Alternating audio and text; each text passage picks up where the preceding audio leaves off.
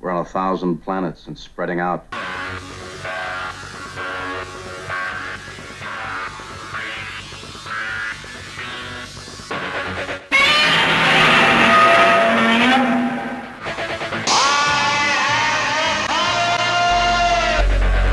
Open the pod bay doors, Hal. Danger, Will Robinson. Danger. Look, up in the sky. It's a bird. It's a plane. To the Batmobiles. May the force be with you. Who is that masked man? Avengers, assemble. Good afternoon and welcome to the Fantastic Forum. I'm Ulysses E. Campbell. Before we begin today's discussion, here is some genre-related news. A microscopic organism has reproduced asexually after having been frozen in the permafrost of northeastern Siberia for 24,000 years. Russian scientists found the ancient animal, known as a deloid rotifer, in soil taken from the river Alasia in Russia's Yakutia region. The organism was recovered from samples collected from 3.5 meters underground. This new case, which was detailed in a study in the current journal Biology, is by far the creature's longest recorded survival period in a frozen state. And obviously, there's no way this could possibly go wrong. A new trailer dropped this week for Season 4 of Stranger Things, Volume 2. You can view the trailer on the Fantastic Forum Twitter page. And while you're there, if you haven't already, follow us on Twitter and Instagram and like us on Facebook. We like to be followed and we love to be liked. Stranger Things Volume 4 premieres... Stranger Things 4, Volume 2 premieres July 1st on Netflix. Also released this week was a poster for the Game of Thrones spin-off prequel, House of the Dragon.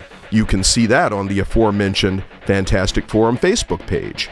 House of the Dragon premieres August 21st on HBO Max. Conflicts were reported earlier this week on the subreddit for the streaming series The Boys. Evidently, the controversy, which emerged following this week's installment of the show, centered around right-wing fans' consternation over their recognition of the character Homelander as a villain. While it is surprising that the status of Homelander would possibly have been in doubt this long, it seems some fans had hoped for, at very least, a redemption arc. Of course, readers of the comic book source material could not possibly have seen Homelander as anything other than a supervillain. But with The Boys television series' growing popularity, it probably isn't all that shocking that there would be those who wanted the character to be something different.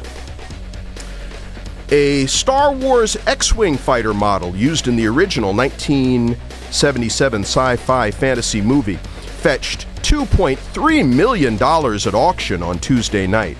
The X-Wing model was used in Star Wars Episode 4, A New Hope, for Red X-Wing Squadron leader Garvin Drace, played by the late Drew Henley. The model is extraordinarily rare, as most of those constructed were destroyed by pyrotechnics during the filming of the movie's climactic battle sequence at the Death Star. And some sad news from last week, and frankly, I don't know how this got by me on the show, but comic book artist Tim Sale passed away on June 16th. Sale was an Eisner Award winner and was known for his work on Batman, Superman, and Daredevil. He was 66. Jurassic World Dominion continued as the #1 movie at last weekend's domestic box office, earning $59.2 million. Lightyear had a disappointing opening, coming in second with just over $50 million after initial projections of between $70 and $80 million. And Top Gun Maverick continues to perform robustly. It was third with close to $45 million, but its daily receipts for Thursday outpaced both Jurassic World and Lightyear, and it is expected to take #1 at this weekend's box office, out-battling Elvis. On today's show, we're talking about the Obi-Wan Kenobi series on Disney Plus that concluded this week. But first, here is the official spoiler-free FF review of Lightyear.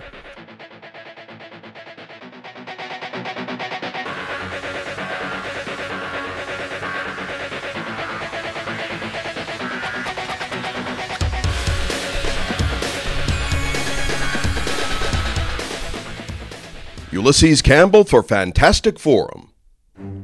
Pixar Animation Studio has been remarkably consistent with producing a string of critically acclaimed and commercially successful movies.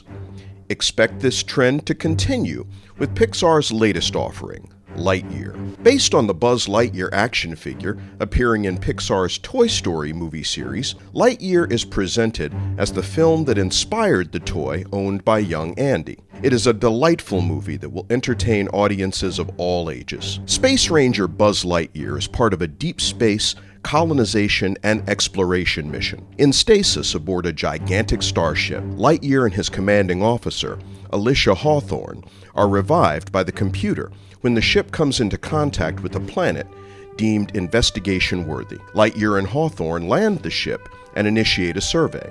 The Space Rangers find the planet populated by hostile vegetation. In attempting escape, the ship is damaged and becomes stranded. The remainder of the crew and passengers are revived from stasis, and Lightyear is tasked with identifying a new fuel source capable of returning the ship to the stars. This mission develops a peculiar irregularity. Each time Lightyear attempts a fuel test, there is a time lag. Years pass for his fellows, but Buzz only experiences brief minutes. Eventually, this causes him to be dramatically out of sync with the others. Buzz returns successfully from his last mission to find that a hostile force of robots, led by Zurg, has attacked, seeking to steal the newly developed fuel source. Can Buzz lead the defeat of Zurg and get the new fuel source to the space colony so they can escape the planet and resume their space exploration? CGI animation involves an army of animators to bring the characters to life. Pixar pioneered this process and continues to refine it with each successive movie. A big part of what causes critics and audiences alike to embrace these movies is the humanity of the characters. The audience feels for them. Some are more human than actual living, breathing actors and actresses. Although I think that American audiences are conditioned to accept and empathize with animated characters more easily than with humans. Many of us enjoy an innate love of cartoons from an early age. We have our favorite characters and retain an affinity with them well into adulthood. There is a special artistry to Lightyear. Animated films are painstakingly mapped out well in advance. The planning process allows for a carefully crafted story and characterizations, but it is the level of technical sophistication that is most impressive. Director Angus MacLane, along with Matthew Aldrich and Jason Headley, have written a well-constructed tale that highlights Buzz's stalwart character, yet challenges his convictions and gives him the opportunity to grow. Lightyear stars the voices of Chris Evans, Keke Palmer, Dale Soules, Taika Waititi, Peter Sohn, Uzo Aduba, James Brolin, Mary McDonnell-Lewis, Efren Ramirez, Bill Hader, and Isaiah Whitlock Jr. The casting of the voice actors seems particularly deliberate, and all are wonderful in their various roles. I especially like Peter Sohn as Sox, Buzz's robotic pet companion. My only criticism is that this is described as the film Andy saw in 1995 that made him want the Buzz Lightyear toy. As with many of the more recent Pixar movies, there was enough progressive content that I find it highly unlikely that this would have been made in 1995. This is a very thoughtful movie. It offers some great commentary about guilt, forgiveness, friendship, as well as the consequential nature of human existence. And we get to find out if Zurg is actually Buzz's father. Pixar is great at having every element of the movie come together to elicit the requisite emotions from their audience. Michael Giacchino provides his usual high-quality musical score. Lightyear runs a brisk 1 hour and 40 minutes and is rated PG for action peril. Of course, this movie is suitable for kids of all ages. 3 stars out of 4. Ulysses Campbell for Fantastic Forum. the official FF review of Lightyear, starring the voices of Chris Evans and Keke Palmer, which opened last week in theaters nationwide. Time to introduce today's panel. I am joined by Roberto Ortiz, Camille Richardson, and Mike Lunsford. Everybody, welcome to the show. Hello there. Glad to be here. Howdy, howdy. Oh, and I would be remiss if I didn't point out that we also have a review of Jurassic World Dominion, which you can find on the Great Geek Refuge page, and it is also available wherever you can download your favorite podcast. I like to generally replay these things the following week, but I had a review of Lightyear, and I was trying to get that in, and I didn't want to play two reviews last week, and so, and of course, if you're interested in hearing the review of Lightyear again, or any of the movie reviews that we have for Fantastic Forum, you may go to that Great Geek Refuge site, and you can find them and enjoy them. So that's what we're going to do in lieu of playing that review. But yeah, a couple of things here that I thought were interesting that we might talk about, even though primarily I'd wanted to talk a little bit, primarily I'd want, I know, I just realized that. Yeah. It's like using those doggone filler words, Yuli, that's not what we're talking about. The Obi-Wan Kenobi series on Disney Plus. And let's just get into that. I mean, we don't need to talk about any of this other stuff. I mean, even though I did think it was really cool that red leader model from Star Wars sold for $2.3 million at auction. That was really cool. Also something should be said about Tim Sale, because he... Oh, yeah. That's a hell of a loss. And it's like, that's young. It's like, what the heck? Was he 62? 66. 66. Yeah. Well, and on top of that, the fact that I forgot to mention that last week, and that was something that we had heard about before air, and let me tell you something. The other thing is, and this is really sad, I didn't realize until that night. I was home and I'm like, wait, I didn't say anything about Tim Sale having passed away. But I guess the other thing that I could mention, even though it's not directly relevant because it's outside our area, but this weekend down in Charlotte, North Carolina is Heroes Convention. Huh. And it is the 40th anniversary for Heroes Convention. Wonderful show that is put on down there, and I know a number of people who are there, and you've still got time to get to Charlotte if you want to attend that show. But a really wonderful regional convention, one of the better ones that is done. So if you haven't ever been, It is one that you should add to your list, especially now that we are starting to be able to convention again.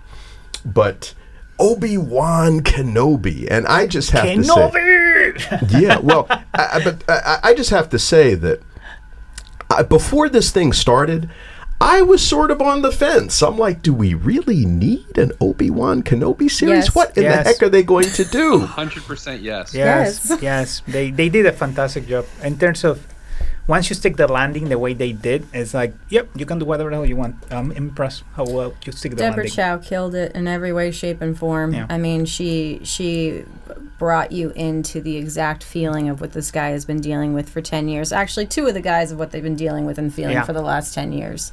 That was so sad, by the way. I mean, Obi-Wan's existence, I was looking at this, and I'm like, dude, how far you have fallen. I mean, he even looked... But again, this is one of the things that I loved about the symmetry to it. And oh, by the way, there will be spoilers. If you haven't seen Obi-Wan Kenobi on Disney Plus, then you don't want to listen to this show today, because we are going to be talking about it. But and I'm going to mention that because Obi-Wan in episode 6, conclusion of episode 6, versus Obi-Wan in episode 1, night and day. Yeah. You know, I mean, he was kind of back. I mean, and that was... I mean, again, it was just so sad seeing how far he had fallen. I mean, lightsaber buried in the desert. He's actually turning his back on fellow Jedi, talking about bury your lightsaber lost and forget everything. But it all. The Yes. Jedi Order failed. He lost And everything, failed but he and never fell. but he never turned. Mhm. That's Mike? a cool. That's It a was thing. an analogy, though. It was an analogy for people who have undealt with trauma. Yes. Like 100%. Yes. Like, Yes. like that. Yes. That watching that. It was screaming that to me because he just.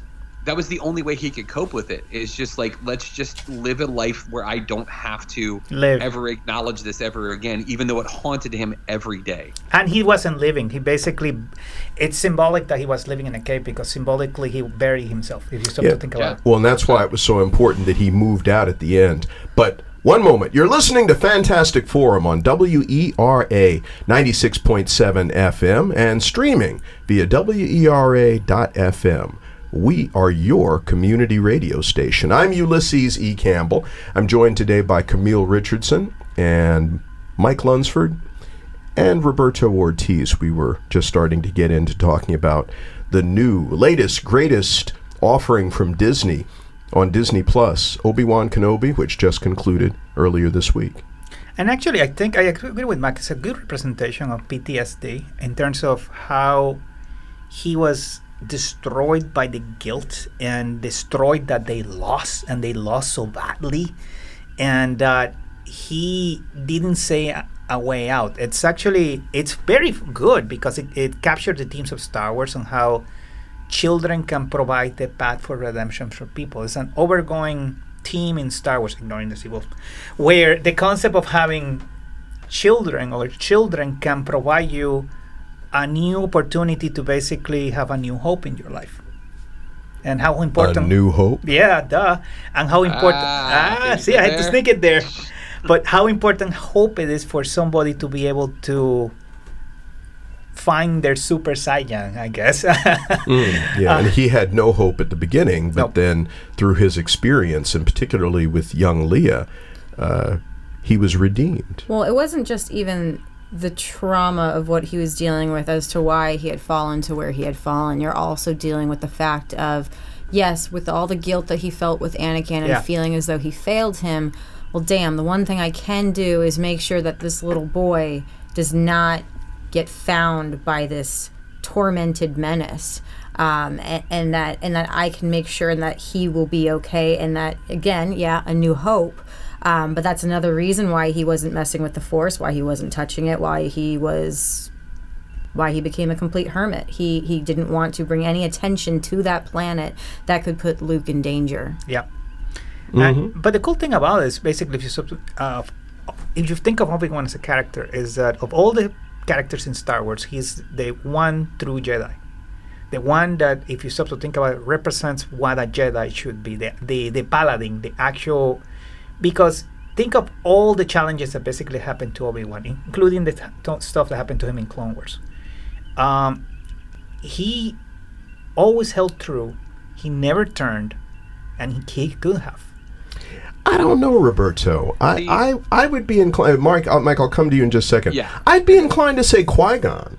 Yeah, was more Qui-Gon. the one, who was the quintessential Jedi, more so than Obi-Wan. He was more what pragmatic. the Jedi should have been, and not what the Order was making the Jedi. And I do feel that one of the biggest issues of the Jedi is to cut attachments, when in reality the moments that we have defeated the Empire or defeated others is because of attachments and love. Yes.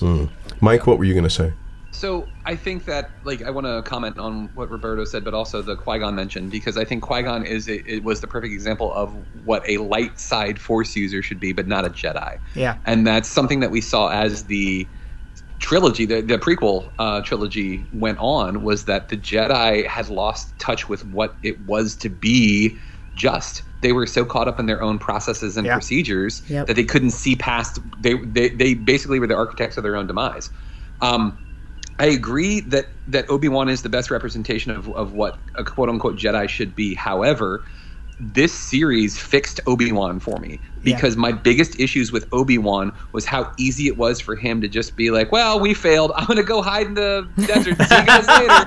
And how have fun storming the castle.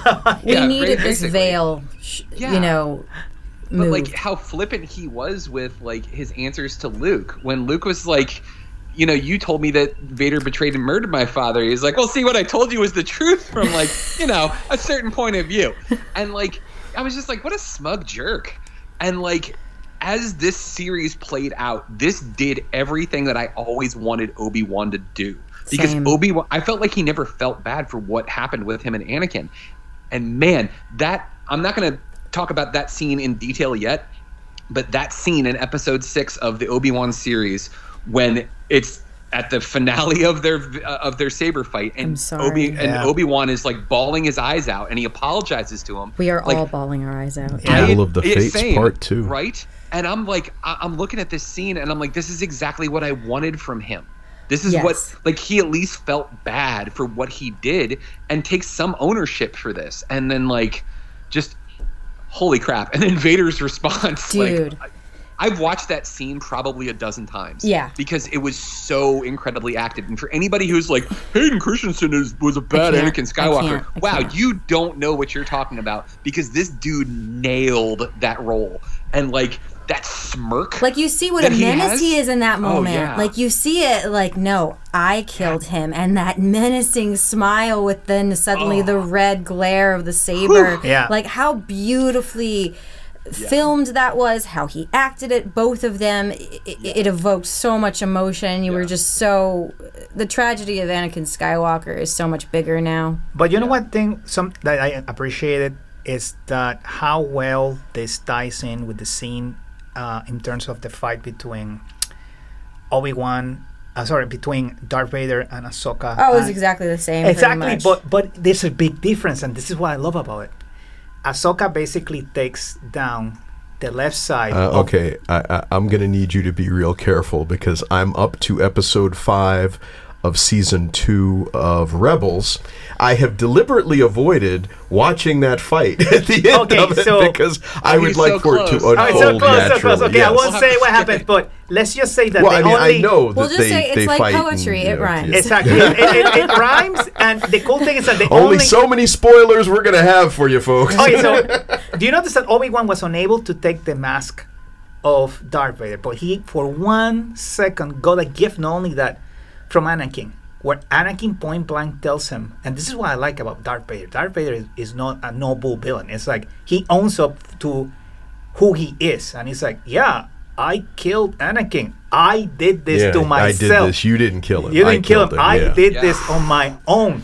That was heavy. But that's true, and that's the cool thing. That's why I like Vader as a villain. If you stop to think about it, Vader as a villain, the reason he's so compelling is that it's not that he is sneaky evil like that woman from Harry Potter, Dolores Umbridge.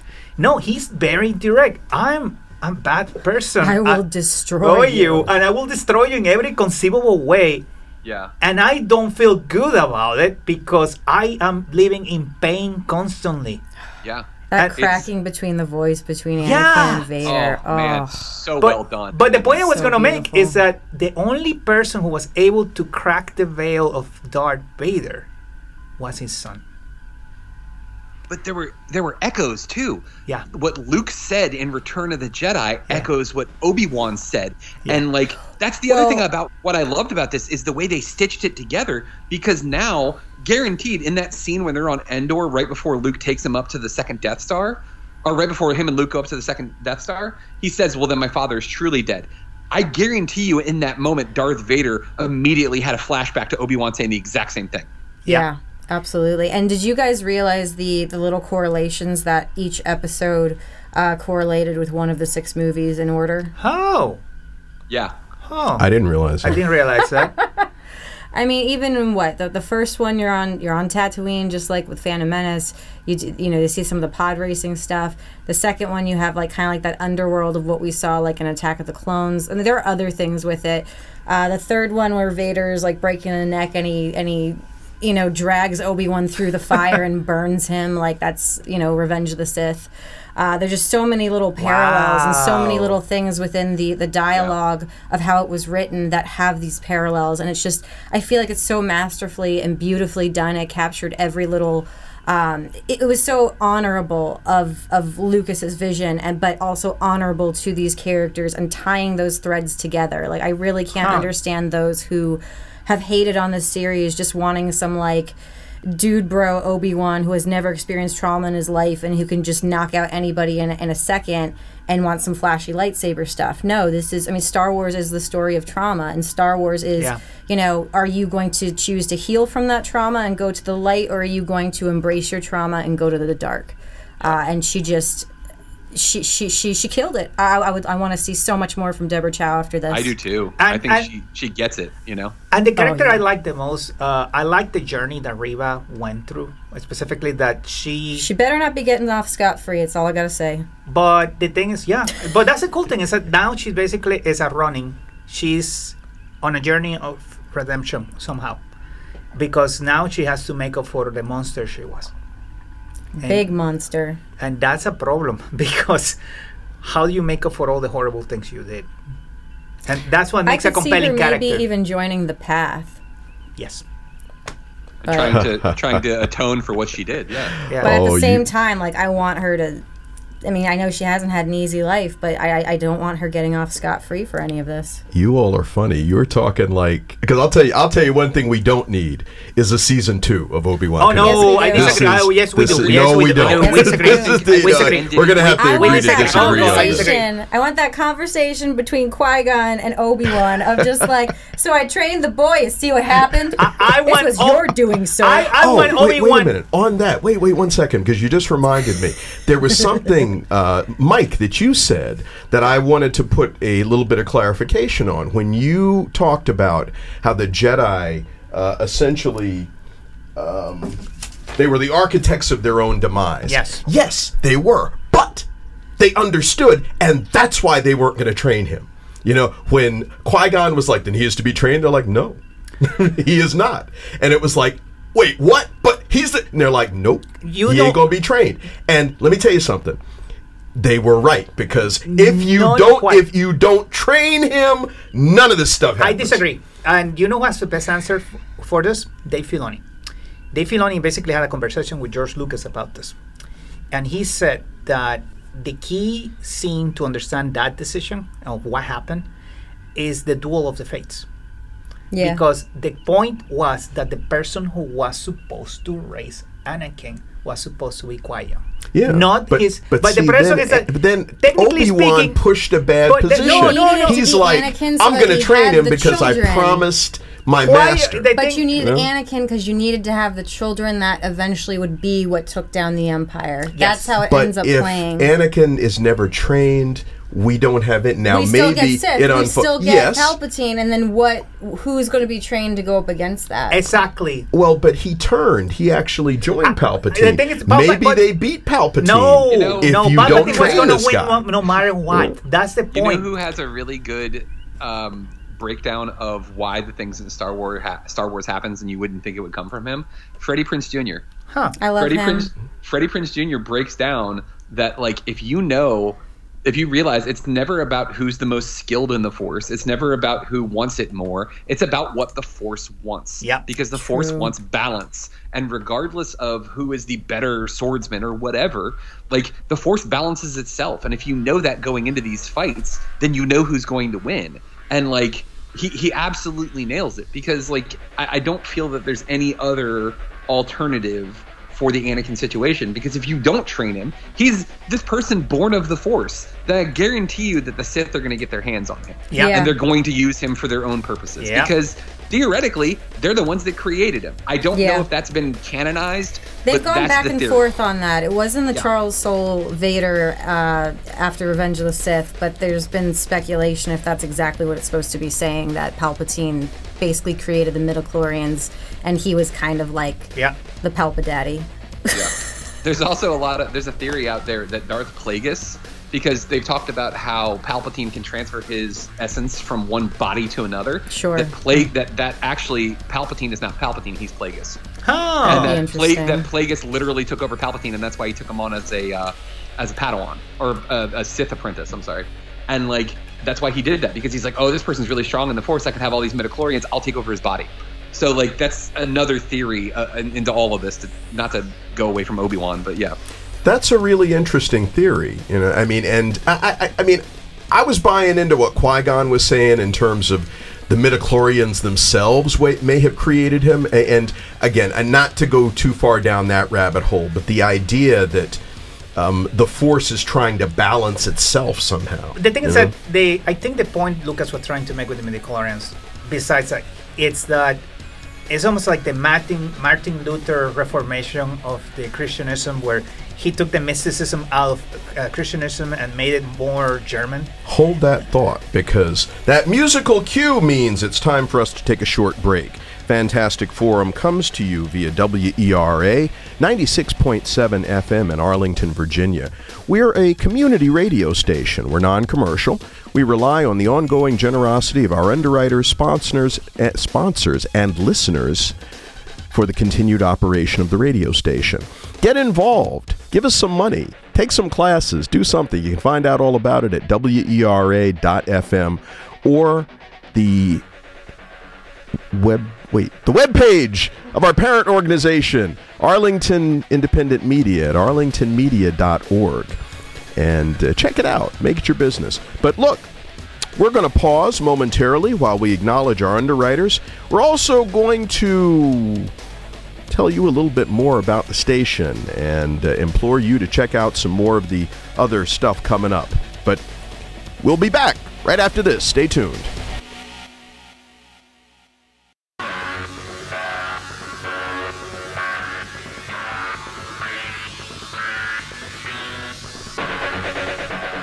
Welcome back to Fantastic Forum here on WERA 96.7 FM and streaming via WERA.FM. Radio Arlington. I'm Ulysses E. Campbell. I'm joined today by Camille Richardson, Mike Lunsford, and Roberto Ortiz. And when we took the break, we were talking about Obi-Wan Kenobi, the streaming series that just concluded its 6th episode this past week this week. We haven't got it the past week because it was just Wednesday. Hasn't even been a full week yet on Disney Plus. And Roberto, you were saying something about the Reformation and all other stuff when we took the break. Basically, when we basically start exploring the Force in episode 1, they're talking, the Jedi, about midichlorians and things like that, and they completely taking out the mysticism of the Force. They're talking about something very scientific, but the problem is it reminds me a lot of the Christian Reformation of the church, when Martin Luther basically made the Baptist church more German. And if you basically come from a Catholic tradition like I do, there's a hell of a lot more mysticism in our version of the faith than the reform version of the church, right? And I think honestly that when I see that, I feel like something was lost in terms of taking out the mysticism out of it. And I always felt that the Jedi experienced something similar, that once they started basically seeing the Force as something that could be quantified, analyzed, studied, they started taking a lot of the mysticism out of it. And I wouldn't say that was part of what basically made the Jedi go under, but I feel like it didn't help, because they were trying to, they were losing connection directly to the Force, to the point that they had a freaking Sith Lord in front of them and they couldn't even sense it, and that was bad. It certainly wasn't good. I'll tell you that. Well, it's interesting though, because the midichlorians, and I realized as we were talking about this and that whole business of bringing balance to the Force, because I've said for some time that I think that the Jedi Order, or the new Jedi Order, should be more what I've heard about the concept of gray Jedi, rather than all to the light and all to the dark. And consequently, I would love to see some new character who was conceived by the midichlorians, but again, if the idea is the midichlorians, if they themselves are trying to bring balance, they need to have somebody who comes up and they're like, you know what, it ain't all light, it ain't all dark. I am the one who is going to lead you to the gray and reestablish And the they Jedi Order like that. Might do that because they're opening themselves in a sequel. Because where are all these Jedi, Force-sensitive children that are being saved? Where are they? What's happening to them? They're not basically becoming Jedi Knights. I know for a fact. Holocrons know. Exactly. So what happens to all these Force-sensitive children and people who are being saved by this underground railroad, for lack of a better word? Where are they going? What's happening the to them? path. Yeah. And that was 10 years before we got to this new thing. There's a lot to be explored there. Yeah, but you can't explore it with Obi-Wan. I mean, he's got to stay on Tatooine. If anything with Obi-Wan I'd want to explore is last that we knew with Qui-Gon when learning how to become a Force ghost, he hadn't been able to do the visual yet. Yeah. He could only be heard. Communicate through only being heard. So that's an interesting thought to think that you can still train after death, and I'm guessing through the cosmic force. I want to kind of see how that goes, but there's so much between the two that I'd like to see broken down, but it doesn't have to be like a season 2 based on Vader necessarily. Yes, agreed. Yeah. Do you know which character I would bring without thinking twice? Mace Windu. Because the thing is that you mentioned something very important, Camille. You said, what did you mention specifically about the dark side of the Force that Mace Windu tapped it? Oh, so he's one of the few Jedi that did tap into the dark side of the Force with the style of lightsaber combat that he does. I'm going to pronounce it wrong. It's like vapid or vapid. The level of aggression that was involved. Yeah, I know what you're talking about. Yeah, so I know with dark side users, the reason why they can survive these insane traumas and physical injuries is a lot of the time because they tap into the dark side and they're able to get strength out of it. And what is it that old Grandy says? What is it? A will for revenge really is great to keep you alive or keep you going or to survive, something like that. But that's the thing. That's the cool thing. Here's why I would bring Mace Windu as a character, because it's a good contrast. It's always in storytelling. You always want a contrast to your character, a mirror, and Mace Windu basically is a character that would be a great mirror to Obi-Wan in terms of somebody who not only has fallen, but might actually be tempted to go full-blown to the dark side. See, I don't know, because I would like to almost see him more in a... if they were going to do Boba Fett if they were going to do, Book of Boba Fett, season 2, and kind of bringing him in somewhere along those lines, and especially a Boba Fett finally, facing his father's murderer. Wow, that's... that's where I could see more of that blood kind of brewing.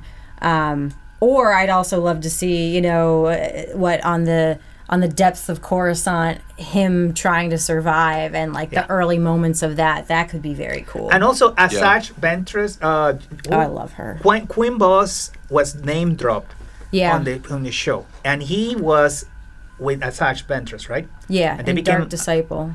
So, and she only died in book form. She didn't die in any film. Correct. And I think they're a little bit more free about changing canon if it's in books or comics, but they're not so much doing it if it's been animated or live action. So since they name drop Queen Boss that he's alive, and we know that according to the Clone Wars that he was hanging out with Asajj Ventress, that's a cool character that they have just laying on the table waiting to be used. Well, and Obi-Wan has, relations with him, So, and there's even an episode of the two of them, and Obi-Wan's not too thrilled about having to deal with this hippie Jedi. And the cool thing is basically if you bring a character like him or Asajj Ventress, you could also do a flashback. I just don't know if she's dead yet by that point, so I don't know.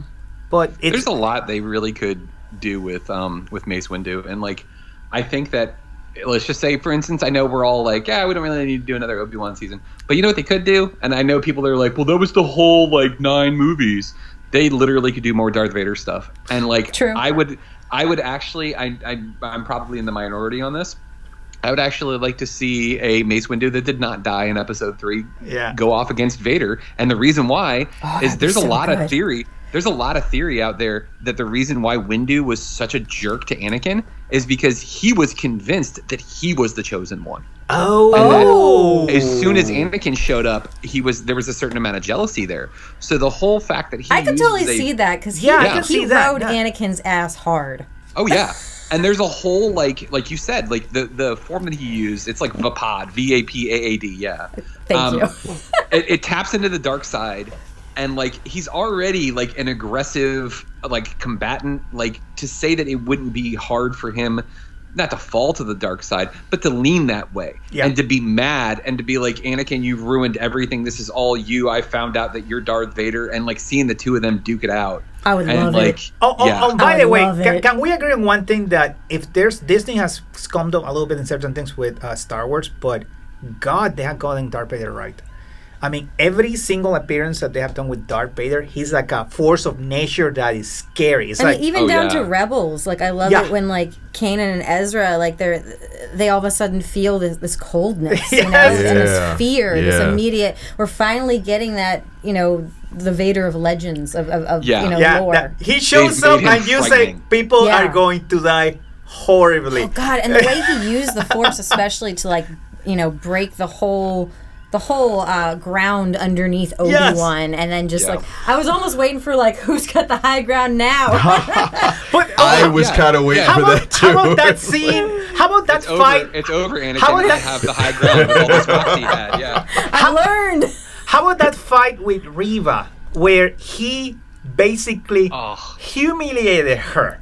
Toys. He barely with her tried. The whole time. He didn't even pull his own lightsaber. He broke hers in half. By the way, it rhymes with Rebels. That's the thing you're gonna love once you get to that scene in Rebels. There's a scene in Rebels that rhymes with that scene, and I will not say anything else.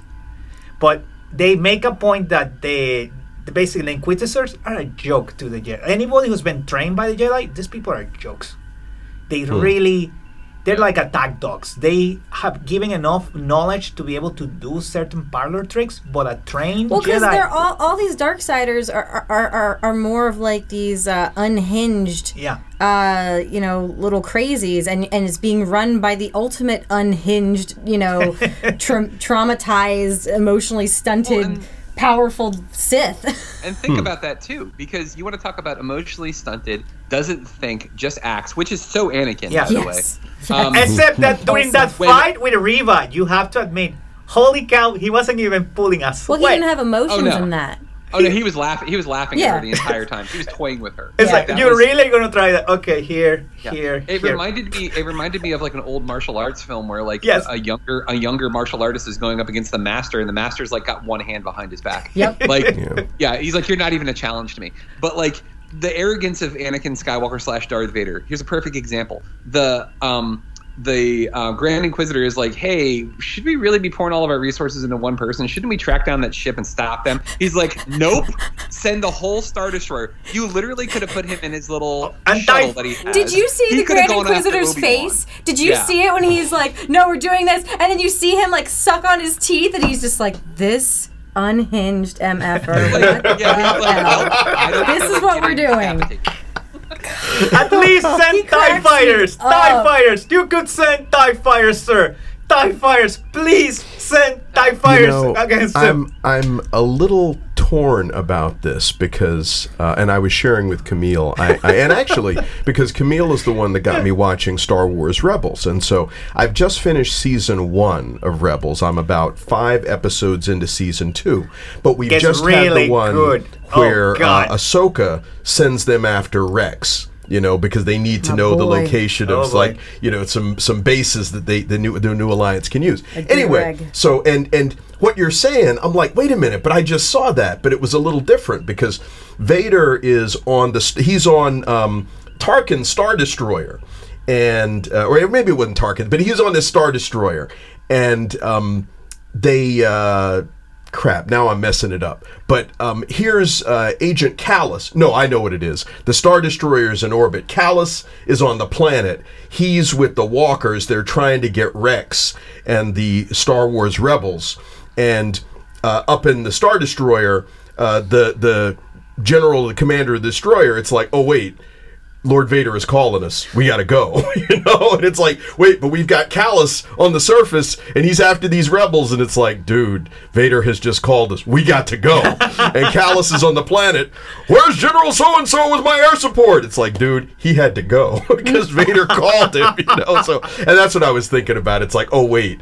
Star Destroyer. No, we don't have a Star Destroyer to chase after It just these cracks folks me because. up. And even in that moment where he's just like, he will not evade me again. We will put all of our, effort into going after Obi-Wan. And then just Emperor's just like, bro, you good? Like, I think you gotta take a chill pill because you're going crazy and we got goals. But I like that because the Emperor was consistent. He's like, yes. Are you sure your feelings on this are clear, Lord Vader? I think you should take No, I got a new mask. I'm good. Maybe you should take a dip in that Bacta tank now. Hold that thought 1 second. You're listening to Fantastic Forum on WERA 96.7 FM and streaming via WERA.FM. We are Arlington. I'm Ulysses E. Campbell, joined today by Mike Lunsford, Camille Richardson, and Roberto Ortiz. We've been talking about Obi-Wan Kenobi, the limited series on Disney Plus that just concluded earlier this week. We haven't talked yet about Leia. Love Well, her. young Leia and young adorable. Luke, She's and just perfection in every, Little baby in Leia. every Actually, way. I think they have a problem because of her. Big time, and I was telling this to Camille. Because now they have an actress who is good, who, if they wanted to, and they wanted to show the teenager years of Leia, they could do it. that could be a show. Yeah. That could be a show. And it's like before I couldn't fathom the idea of a 20-something basically being the representative of the Senate. But now I can see this girl at 16 being a force of nature. And being, holy cow, let's She get was out. perfect. I mean, I was Yeah. I read something recently that I thought really nailed something that a lot of people don't think about. When they think of like Anakin and Padme and then Luke and Leia, they always are like, oh yeah, blonde kid with the lightsaber. Yeah, well, he's just like his dad. Nope. And the girl's just like her. No, it's Backwards. the other way around. Yes. Yeah. Yes. Leia is like her father. Yes. And that she's passionate. She's like sometimes reckless, but like, and there's an anger underneath all of that. Yeah.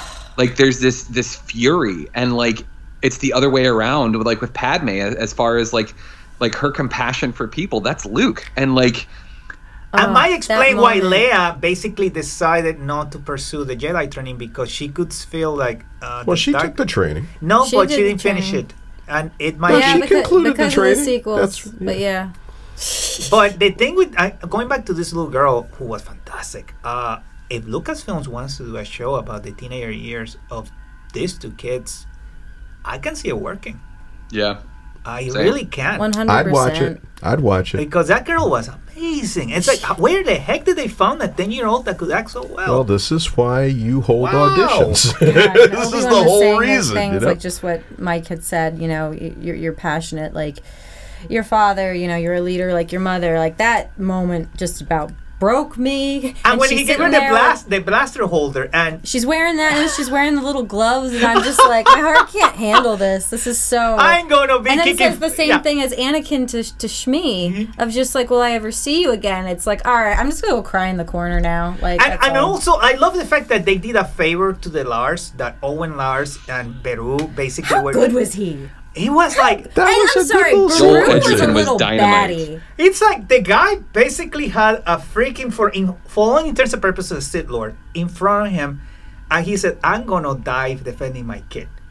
Yeah. And it's like So much more respect for his them. family. Yes, and it's like, wow. And you gotta hope they took out some of those stormtroopers. I'm before pretty got sure they barbecued. did. Why do you think they had to use a flamethrower on them? Oh yeah, exactly. Like I guarantee, if we got that whole scene, he took out like a cadre of stormtroopers, Yeah. and they had to bring in the flamethrower troopers Like, just, they just were to put him down. impressive. Yeah. Yeah, Well, and they had a plan. fearless too, man. Yeah. You know, it's like, Yeah. what do we do when they come? Here's what we do. Yeah. You know, it's like, here's what we do.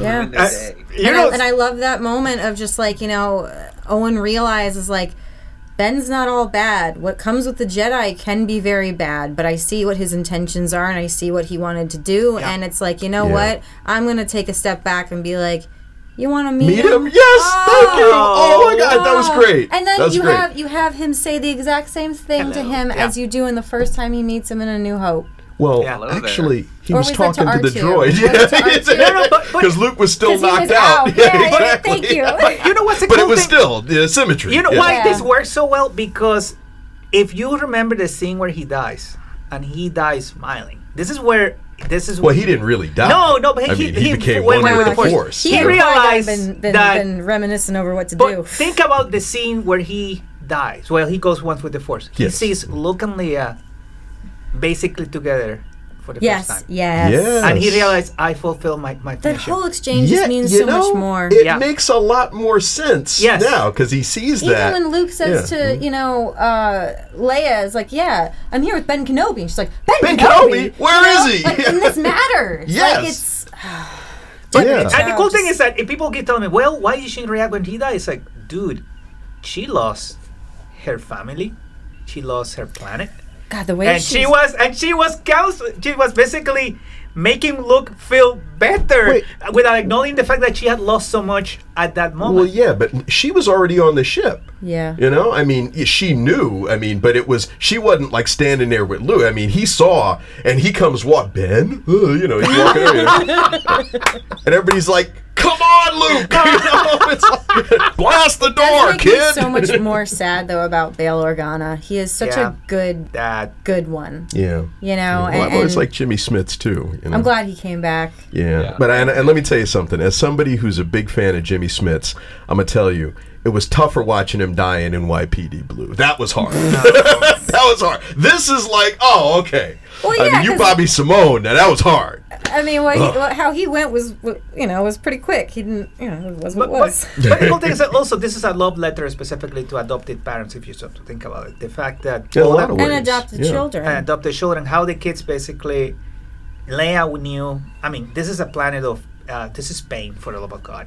And she realized everybody here is brown. I'm not brown. Obviously, I'm adopted. But, but the love that Bale felt for that kid. And it's like every time she did something like that, you could tell, oh, yeah, here she goes again. And he could not help but to adore that kid. Such a beautiful relationship. Yes. And the mother, too. Oh, God, yeah. And I like that's the way she reacted to the holster too. But I love it.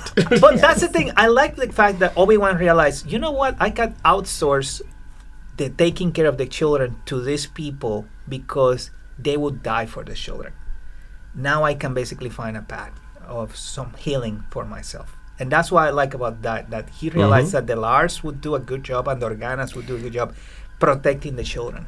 And that's important. On regards to protecting the children, that I kind of like, I'm mulling my brain over because, Obi-Wan wasn't using the Force. He didn't want to be a beacon. Yeah. Now he's going to be using the Force, and now he's going to be trying to train with Qui-Gon. So, does that make him a beacon in some form, or is there some kind of new training that Qui-Gon has learned so that he isn't a beacon and doesn't bring any attention to where he is? And Vader, because obviously Vader still wants him, but he's being wrangled in by Palpatine.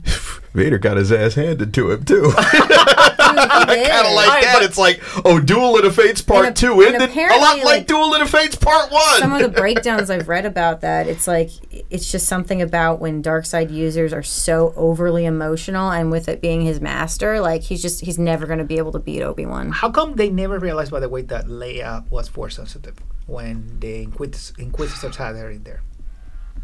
Because I mean, I think that they're not okay. Because that's the thing is even with Anakin, they didn't really know anything right away. They were like, let's test his blood. Yeah, they didn't just sense it. Let's take a look. Yeah. Mm-hmm. I don't think that that's something that everybody just immediately jumps onto. Not if you haven't been trained. You know, because you even the have to guy in think, the bar. They couldn't figure out who it was until they decided to threaten somebody, and then you see, of course, the Jedi hunt themselves by trying to keep him from. Yeah. Yeah. Good point. And I think that with Leia specifically, let's just say well, how come Vader never sensed it? Because Vader doesn't think he has kids. As far as he's concerned, Padme's dead, and they all died together. Let alone and two kids. He didn't know there were two. Yeah. Exactly. So I can see that blind spot, but also Palpatine literally said, "I hope your feelings on the matter are clear." So for him, he's so filled with rage and only on one certain individual. Yeah. He's not getting any radar from anything else because he is honed in. And he spent a week he spent like one solid week looking for Obi-Wan Kenobi, fought him like 2 different times. So like, I think that in his mind, he's probably like, all right, you know what? I gotta chill because like the Emperor has a bunch of like work that I have to do. Like I have to like go stop an uprising, like on like whatever planet. Like I got some other like I need to refocus myself. Like that little pep you know, talk from like Palpatine was basically like Mace Windu of like, take a seat, bro. Yeah. You know, it's great stuff, and I'm sorry that we're out of time for this episode. I'd like to thank my panelists and you two for tuning in. Of course, Fantastic Forum is also a television show, and if you happen to be in the Montgomery County area, you can still watch it on MCM. Montgomery Community Media. Check your local listings for the time, or you can just go to the website at fantasticforum.tv. We've got complete episodes of the TV show. We've got the various segments broken out for your convenience. And, of course, the show is available, thanks to Mike Lunsford, as a podcast. You can download it on all those platforms where you can find your favorite podcast. And the show airs in first run right here on WERA 96.7 FM each and every Saturday afternoon from 4 to 5 p.m. Enjoy the rest of your weekend, people. Enjoy the geek. Enjoy this golden age we have, because there's plenty of stuff out there. Tune in again next week. Same bat time, same bat station.